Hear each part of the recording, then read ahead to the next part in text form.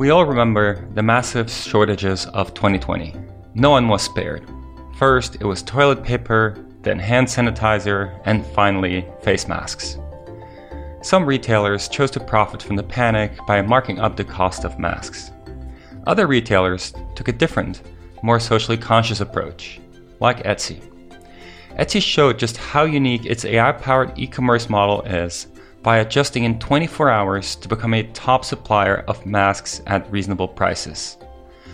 Once known as a digital flea market that sold collector's items to cat lovers, Etsy has matured into an AI-driven, customer-obsessed major retail player. The mask scenario is just one example of how the site can adjust on the fly. Our guest today, Etsy CTO Mike Fisher, is here to share how Etsy has transformed itself in the last few years, how AI has played a central role, and its big plans for this year's holiday season. Mike, thanks for joining us. So great to have you here with us. Yeah, thanks for having me here. Really, my pleasure. Well, right now you're the CTO at Etsy, but actually you have quite the illustrious career leading up to this. You were a captain and pilot in the US Army. You were CTO at Quigo.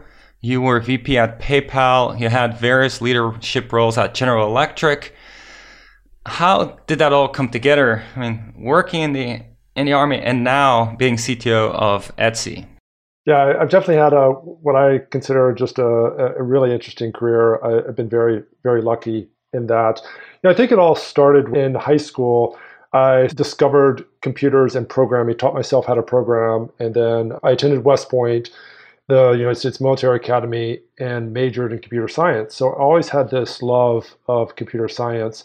But attending West Point, I had a commitment, and so I was commissioned into the Army as an aviation officer. And they taught me how to fly. I flew helicopters for about 7 years on active duty. And I love my time in the military. I love my service. But I also always had this love of computer science. And I even did my master's while I was in the military. And so I had to make a big decision between staying in and remaining as an aviation officer or getting out. And ultimately, I decided that I wanted to pursue a software engineering career. And so that's when I left and joined General Electric as a software engineer. I've continued to love programming. Really thought I just wanted to be an engineer, and then maybe someday, if I was lucky, to be an architect. And I thought that would be my career path.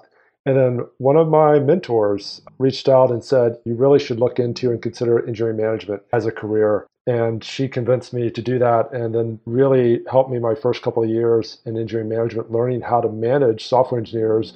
I had a lot of leadership experience from the military that carried over, but really managing software engineers and projects and so forth was different. But that jump-started my career into sort of leadership and management within the industry. As you mentioned, I then joined PayPal as VP of Engineering and Architecture and got to see this enormous amount of growth, both in the organization.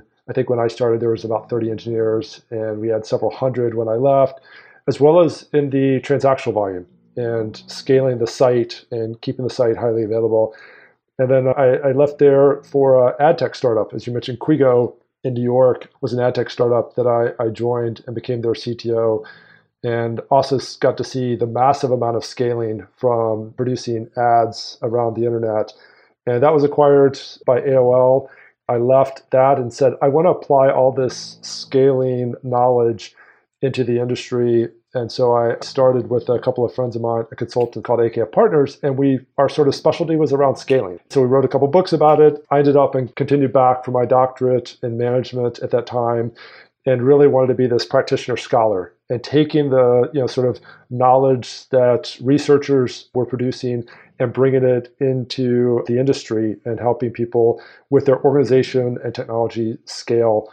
And I did that for almost a decade. And one of the companies that I met during that time, when they were just a startup in 2008, was Etsy.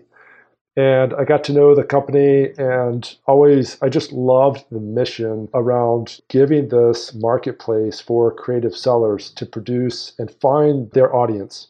I loved it. I got to know the company. I came back several times for either speaking engagements or to consult with them. And then in 2017, when Josh Silverman took over as CEO, he brought me back in as a consultant, and kind of one thing led to another, and he gave me the opportunity to stay. And I said, I only thought for Etsy. I just love the mission. I love the culture. It's such a strong engineering culture that's just got amazing people. And it's now been 4.5 years, and nothing has changed my mind about that. Amazing mission, amazing culture, and just super strong engineering talent that I've really enjoyed getting to know. And arguably, it's been some of the most successful and amazing years for Etsy as a company these last few years. For our listeners that are not familiar with Etsy, can you describe it? Yeah, so Etsy is a global online marketplace for buyers and sellers. And we have, just to give kind of a scale, I mentioned that I'm sort of into scale. We have about 100 million items on the marketplace. And to give a sort of context of how large that is, I think the average grocery store has 40,000 items. So that's like having 2,500 grocery stores and massive amount of items. Don't have SKUs, the creators, the sellers, it's all handmade or vintage items. They get to make and describe it how they want because some of it's very unique. And we have about 100 million active buyers and 7.5 million sellers. And we bring these together. And our mission is to keep commerce human. So we bring them together, one buyer, one seller at a time. And as a marketplace, we want to find those buyers and get on their buyer journey and find the right product that they're after. And it might be, still, it could be something quirky, a gift for your cat, but it might be something just amazing and beautiful that's handmade, like a dining room table or amazing art. It's almost anything you can think of, you can now find on Etsy, and somebody around the world is making it. And it's just beautiful and amazing. I'm always so inspired by our sellers and what they can produce. Now, you wouldn't tell from my background here probably because it's pretty empty. But if we were actually set up in my wife's office here at home, you would see a lot of pieces acquired on Etsy that are hanging up against the wall. She's a huge fan and has bought so many pieces from there that are absolutely beautiful. Anytime she buys something from there, it's great. It always improves our setup. So you then effectively have two audiences as a company, right? You have both the buyers and the sellers at the same time to cater to and make sure they can do what they want to do. Can you say a bit about that and what is your focus? Yes, absolutely. You're exactly right. As the marketplace, we sit in the middle and we bring those two parties together. And we have groups of product engineers that are focused on the buyer as well as the seller, although there's, of course, a significant overlap. And, from the seller side, we know that most of these individuals are creators, artists, craftspeople who want to do that. They don't want to run the business. So we try to make the running the business side as easy as possible because that's way secondary to them. They'd rather be in their workshop on their kitchen table making something. That's what drew them to the marketplace. And so our goal is to make it easy and also bring them that audience. I mentioned, of course, they want lots of things, but getting someone who loves their items as much as they do is really fulfilling. And so finding that item through our search and through ads is really, really important for them. And so we've got to do a good job for both that. And then on the buyers, the same thing. Everyone's busy. And in this world of sort of 24/7, Etsy's the place for special. And people do come there to be inspired and find something that you can't find anywhere else. But we also know that you don't have all day. And so we've got to get that 100 million items down into a manageable list for you to look at. Some of it might be something you're not even thinking of, or you might be on a very, very specific journey. Like I saw this in a friend's house and I want to get something very similar. And so we've got to figure all those different buyer journeys out. And you mentioned in the intro that we are a heavy, heavy big data machine learning company. I describe Etsy as kind of an iceberg, where what you see up top above the waterline is the marketplace. What you don't see is that we're really a big data machine learning company. And again, just to give you a sense of the scale, on the data side, we process over 6 billion events of data a day. And we use all of that in machine learning algorithms to power everything from recommendations to search to all of these parts of the buyer journey. That's what we try to do to keep commerce human. We power it with this really large data. Now, when you joined back in 2017, what was your first order of business? What did you want to get done right away? I was actually brought in to look at and analyze for Josh the infrastructure versus product development and to see if we could be able to invest less in supporting the infrastructure and more in the product development, right? The people, the buyers and sellers both really want more features. They want that functionality and the better search and all of that. What they don't necessarily care about is how the site is hosted, as long as it's available. And so when I looked at that, I decided that one of the first things the company should do is migrate out of the data centers. They were in 3 data centers and into the cloud. So that was our sort of first order of business, was a really massive migration. And we did that in under 2 years. And we migrated not only the marketplace, but all of the supporting infrastructure around that, that processes all that big data and machine learning, and got that to the cloud. And the reason for that was really about freeing up more of our engineers to be able to work on stuff that I think about it as higher in the stack.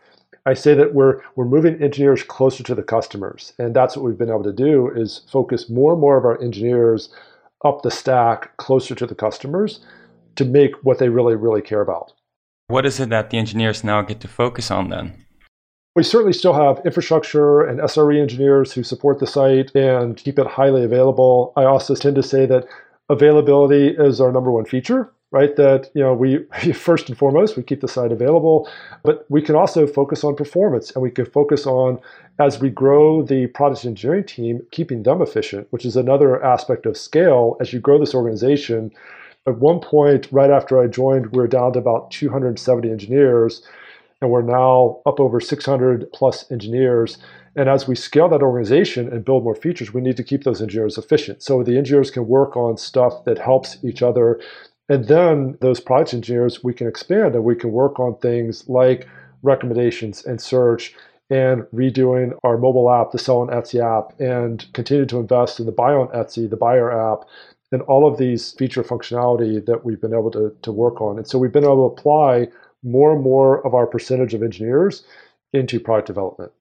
One thing that, when we're reading up on Etsy's recent accomplishments, stood out, of course, is the ability to adapt so quickly in case of the pandemic to start offering a very large number of masks. How did that come about? How did you first even realize this was possible? And how, the sellers need to change what they're doing, I imagine, otherwise you can't offer it.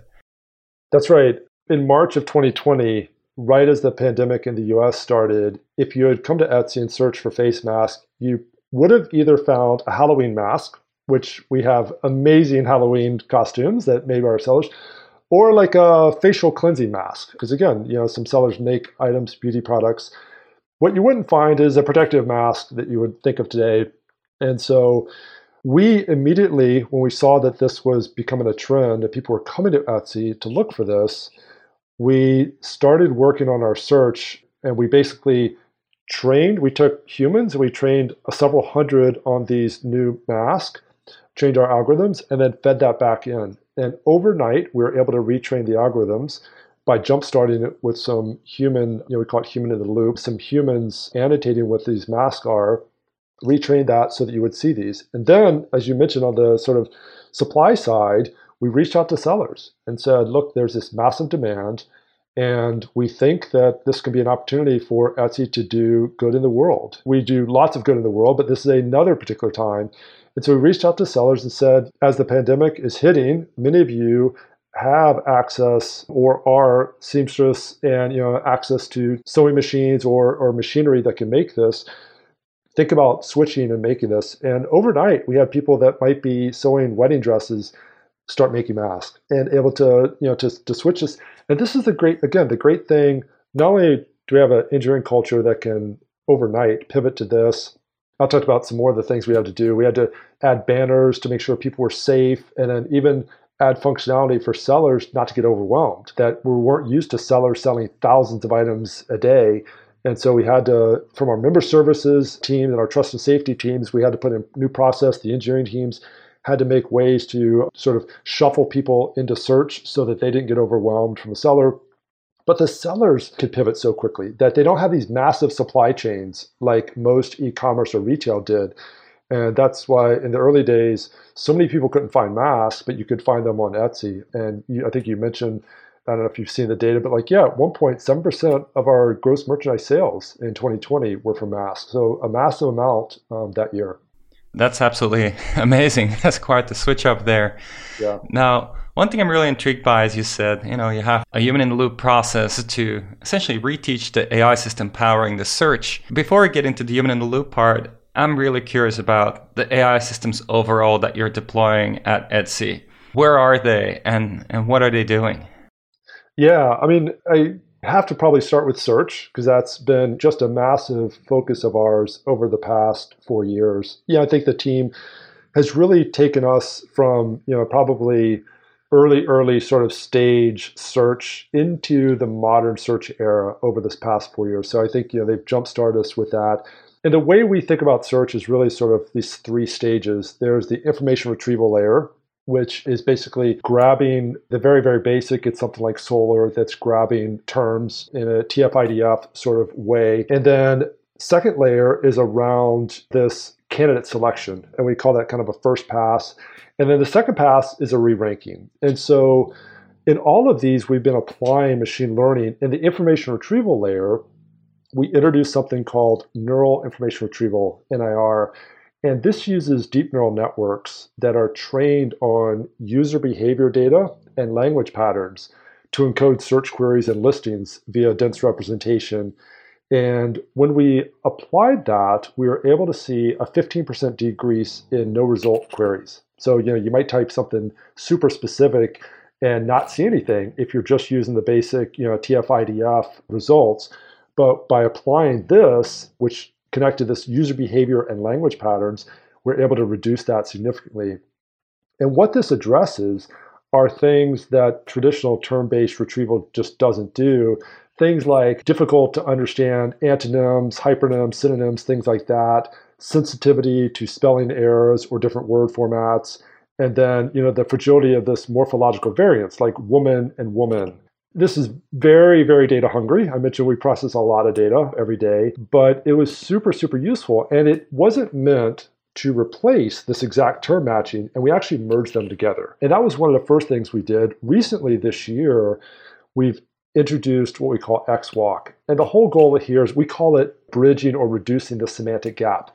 The term that you put into the term that the sellers use is the semantic gap. And I think about this in things like blazer and sports coat. Like as a seller, I might put my listing in as a blazer, but you might come along and search for sports coat. And we need to be able to bridge that semantic gap. That's just one example. It could be anything from color to many other things. And so one thing that we introduced this year was, again, not to replace this information retrieval layer, but to supplement it, was what we call XWalk. And XWalk is a large-scale, real-time graph retrieval engine. And it provides more relevant searches by blending some of the listing facts with the buyer intent. And we did go public with this metric, so I could talk about it, that this large-scale graph retrieval engine was able to provide an incremental 50 million in annualized GMS. So 50 million in more sales for our sellers by this. But again, very, very data hungry. XWalk allows us to use an 11 times increase in data leverage. So we went from pulling in about 150 million data points to 1.6 billion for a given query. So massive amount of data that's processed. And so that's all at that information retrieval layer. At that first pass, which helps with candidate selection, over the years we've introduced this, what we call the semantic candidate set. And we did something with a VPCG, or vector propagated click graphs. And we embedded machine learning models into the candidate selection. And we built these vectors off the data that we had around users clicking. That's why it's the VPCG. And that was able to, so when you get that information from the IR layer, you get this massive candidate set, and we reduce it with the first pass. And we did that with these VPCG. And then we pass it to the second pass. And this is about re-ranking. And we've done a couple things here. One of those, we introduced a Lambda Mart, which is a pairwise learning to rank algorithm. And this has really helped us, right? Because as I mentioned, the buyer, they come to us to be inspired, but they don't have all day. We'd love them to spend all day, but they don't have all day necessarily. So we still have thousands of items in this candidate set, and we need to put at the very top, because like most search engines, people click on, in our case, purchase from mostly the first or second page. So we re-rank them to get the most likely items up. And so we use this Lambda-Mart algorithm to do that. And then most recently, we've began introducing real-time features for model inference. And what this allows is to have in-session personalization. So prior to this, we would take yesterday's data and process it, and then use that to represent queries to you. So if you search for a blue sports coat and clicked on certain things or purchased items, I can use that data so that when I come in and search for it, I get the benefit of everything that you looked at and for my personalization. But now we can do it in session. So if I type something for, I might type leather or click on leather goods. And then if I just type in wallet for my search, I can now use this idea that, but this person has enjoyed looking or searching for leather items and put leather wallets at the top of the search ranking. And so all of this has enabled just better and better candidate selection, heavy use of machine learning, and this personalization in real time. Now that's amazing. It's really interesting the way you lay this out, Mike, the clicks, the user clicks are essentially guiding what the positives are, right? And what the right connections are. I am curious though about how do you need any negatives? Because if everything is a positive, at some point you don't learn anything either, right? So how do you bring the negatives for the training data?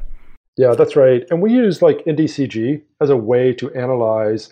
And so when we train and replay different algorithms offline, we look at items that were very high on the list but didn't get clicked or favorited or added a card or any of this. And that is a negative signature to us that someone passed over that item. And so you're exactly right. We use the positives, but we also use the negatives to see, maybe this item didn't belong in the first or second row. Maybe we should be a little bit lower.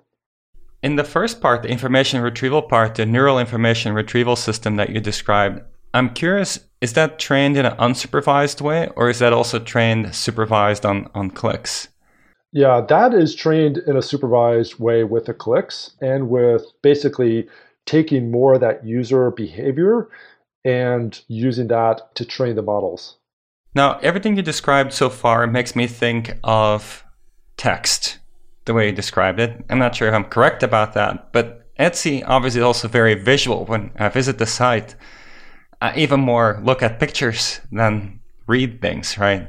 So how do you bring in the visual part? Yeah, that's a great question. So you're right. Much of our work in the early days was around text. So it was about the text that the sellers wrote for the listings. It was about text for tags. It was about the search query, the text in that. But what we've done over the past about 18 months is focus on computer vision.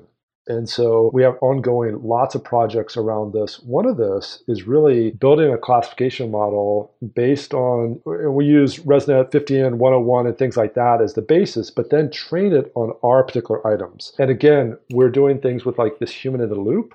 So we're having humans help us with, identify, in this case, over 100,000 human annotated images for further training of those models. So, we take something that's pre-trained and sort of more generic items, and then we specifically train it on ours. And so what we're doing is we're trying to identify this listing image so that we can feed that as a feature into our models. So we don't rely on just what the seller describes it as. We can actually use what we think the image is. We're also using another application that we use in computer vision is mature content. And so we're using image content cluster prediction models that can help us flag things that should be only for mature content.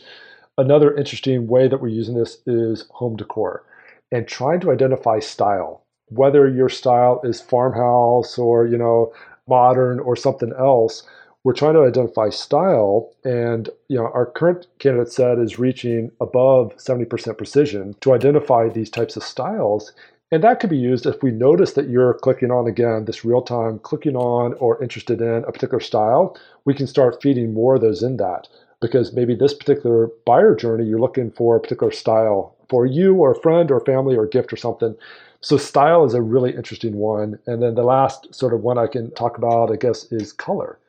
Color as an attribute is applicable to like 98% of our listings. So almost everything has a color, but only like 56% of them have actually color labels on them. And the most used variant, which is that drop down to see like, can I get this in different sizes or something, but the most used is color. And so we're building computer vision that takes the primary color of that listing and provides it as a tag on the image. And that way, whether you're using it in search or recommendations or any other advertisements or wherever you want to use it, you can identify the primary color of this item and help shoppers, buyers search that way as well. So we're moving into, way away from just a pure text-based and heavily into computer vision. Now, the examples you give, the things you do with computer vision, they're quite, I would say, disconnected from the typical academic computer vision dataset classification label. So it seems like you probably have to develop a lot of your in-house research to see what neural net architectures as well as what kind of data annotation schemes are most effective for what you need for your buyers, your sellers. And I'm curious, are there any lessons learned or any kind of interesting technical learnings about your kind of process of the whole computer vision stack that you have? You're right. We spend a lot of time taking, sort of the academic algorithms and data sets and so forth, and then having to apply something specific for Etsy. I think for us, one of them is certainly around the human in the loop. I mentioned that we need humans. It can't just be a pure computer classified or identified, that our items are typically so unique that it's not something you can find in a general data set that gets recognized, because you get this interesting world at Etsy where you can cross categories very often. Something might be a lamp, but also a piece of art. Or one of our favorite, another feature that we've been working on is the gifting feature. So if you're looking for a gift, you can put in ideas and we'll recommend stuff. And something that the team has been demonstrating as a interesting sort of problem that this solves are things like pizza earrings. You wouldn't think of but some people who loves pizza and might want to wear it as earrings. Of course, some seller on Etsy, many sellers make pizza earrings that look like pizza. And this is something that's kind of unique. You are not going to find that in a lot of data sets. And so having someone that's human in the loop to be able to identify some of these more unique things where we cross categories has been really important for us, that it can't be just 100% sort of computer driven. One of the things that I've noticed, IKEA has an app where you can effectively show your house and see how furniture would fit in your house, which is of course complicated because you need to understand the sizing and everything. I'm curious, if you think about the computer vision side, is there a buyer side also where a buyer can take pictures of their house or the room they're trying to decorate, and instead of typing a search query, they would just put in a picture and say, improve my room, and something would come back out? Yeah, I love it. And I think the answer is definitely yes. We have in our mobile app for buyers, the Buy on Etsy app, the ability for AR.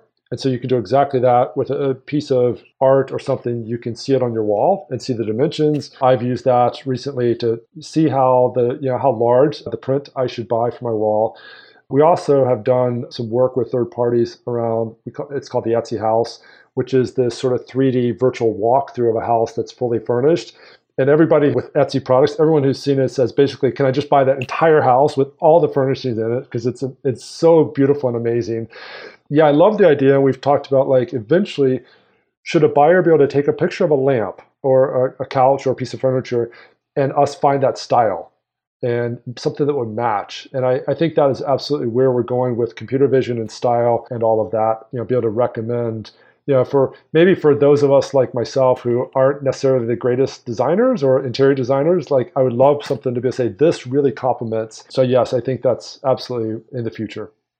Nothing that has really stood out in the last year, I would say, for me, AI Twitter, is the ability for people to create art with AI systems helping with the art creation. So where you can maybe just type something. You say, one of the famous examples, of course, is, you want maybe an avocado chair, and it somehow generates a picture of an avocado chair, but that doesn't necessarily really exist, but somehow it knows how to generate that picture.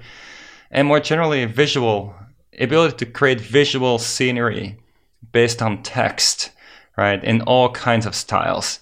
And that makes me curious more generally on what do you see as the future for AI in terms of enabling your creators, your sellers?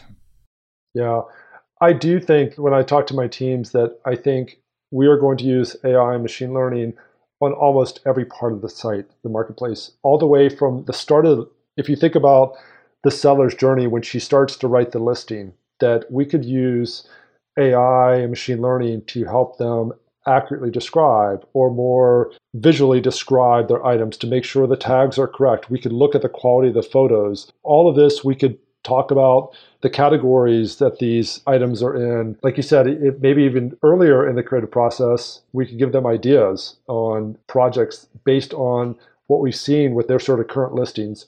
And then all the way through, of course, heavily on the buyer side with the search and the recommendations and the gifting and all of these. There's almost no part of the site or the sort of marketplace journey that I don't think wouldn't be helped by more machine learning. I mean, I mentioned mature content, but we're using machine learning, and we have been for years on the trust and safety side to make sure that the marketplace is secure and as much intellectual property is protected. All of this is heavily used by machine learning models, and we're just continuing to invest in there. So, as I mentioned, the mission is about keeping commerce human, and it's this one buyer and one seller at a time, but it's powered by such strong engineering, data science, machine learning, big data. Yeah, that kind of makes me wonder, if you think further ahead, what do you see as the bigger picture future of online marketplaces? I do think people are short on time and attention span, and so there's only a few places that they can sort of think about where to go. And I think more and more, Etsy is becoming one of those places that comes first to mind when people say, I need to purchase something. And I think there's a couple reasons for that. One, certainly the drive for face masks, as we've talked about, was the sort of impetus that helped people sort of remember Etsy a little bit. But what we've done since then, and now that the masks are a much, much smaller portion, is we've brought them back and we've shown them through not only these amazing items that the sellers have, but all this technology that we've brought to bear on the marketplace, that Etsy is a place that you can go every day.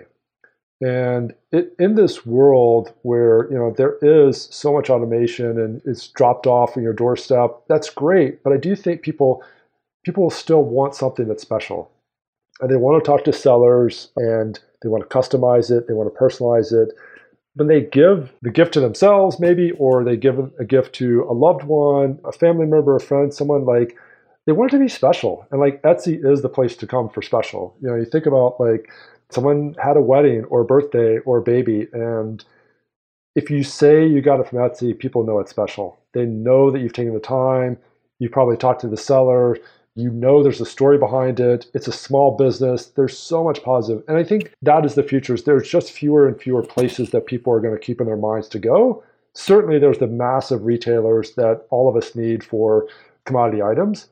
But then there's places that just bring joy and special. And I think Etsy's one of them. And so I think that's one of the things that we're going to see in these marketplaces is there's just fewer places that people remember to go. Say joy, getting special gifts. We're heading into the holiday season, obviously. Is there something that Etsy does specifically to prepare for that? Yeah, we start really the entire year, is built around our product roadmaps and feature development for the holidays. But from a pure infrastructure, we start in around July, and we start working on plans for this period in the holidays. I mentioned availability is our kind of most important feature. And so it's really, really critical that we have high availability and performance. And so we have a team dedicated to this starting about July. We work with our partner who hosts the cloud that we're on, Google. We work with them, we plan, we give them all of our sort of predictions on our size. And we even run these game days in which we load up traffic and artificially, and we ramp it to a much higher percentage than we think we're going to even need. And it shows us where the cracks are in the system. We do that early enough that we have the teams can focus on this. And this might be something, the caching layer, database layer. It could be a service, a microservice, that whatever. And we really, kind of push that all out or ramp that up so we can find that and find it in time to fix it. And we've done all that. And then coming into the actual season, we of course monitor everything. Etsy's been known historically for monitor everything. We do monitor an awful lot. We watch the graphs, and we're constantly sort of very vigilantly watching and monitoring for things. And then we're very good at reacting. Should there be an issue, the team is really, really good at reacting. Everybody pitches in. It's part of, I mentioned, the wonderful culture of Etsy is we have this blameless culture. It stems from our blameless postmortems when there will be incidents and there will be issues. And we take away from there and do a postmortem that we call a blameless postmortem because we're not looking for who to blame. We are looking for why something happened, what surprised us, what can we learn from this? And by having that amazing sort of open culture, if something happens, people jump in and actively say, well, I just did this. Could it be that? I just made this change. And we are continuous deliveries, or continuous deployment. So we're pushing code a lot, up to 50 times a day. And so any of these changes might happen. And so, but nobody sort of hides and, says it couldn't have been my change. It was always, I made this, what can I do to help? And everyone pitches in.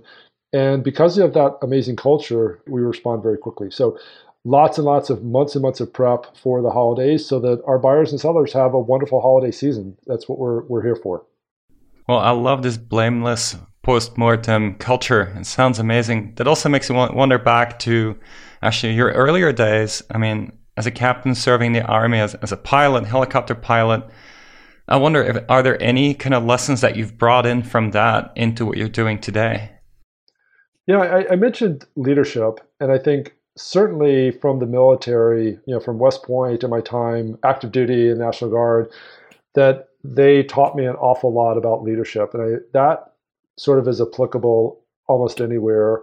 The other thing, specifically as a pilot, I think breaking down the situation into the simplest parts of it and trying to stay calm. I mean, there's very stressful times, within technology, just like, within a pilot's sort of career, but trying to stay calm, trying to stay focused on what the problem is. And again, often debugging, very similar in an aircraft as it is on the site, you're trying to debug, and sometimes the signals that you're getting aren't from the actual cause of it. And that could be the aircraft as well. You might have a master caution, but have to actually try to dig in and figure out okay, what's really happening? Is it just a bad sensor or is there something really serious going on? So a lot of that, trying to stay calm in the situation and thinking things through and trying not to jump. Oftentimes, unfortunately, in aircrafts, it's not the actual issue with the system.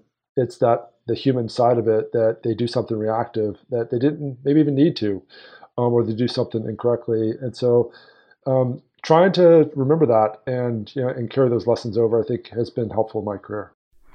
Well, it seems if you're used to debugging things in the air where your life is at stake, it must feel pretty relaxed to debug server issues by comparison. I don't know. Sometimes there's a lot of stress when there's 7.5 million sellers depending on you. A lot of people depending on you. Yeah. But the team does a great job. They're amazing. I'm just really proud of that culture and the brilliant people that support and build the site. Mike, thank you so much for coming on. This was a wonderful conversation. Thank you so much for having me. Yeah, I really enjoyed this, and thank you for the opportunity to be here. It was really my pleasure.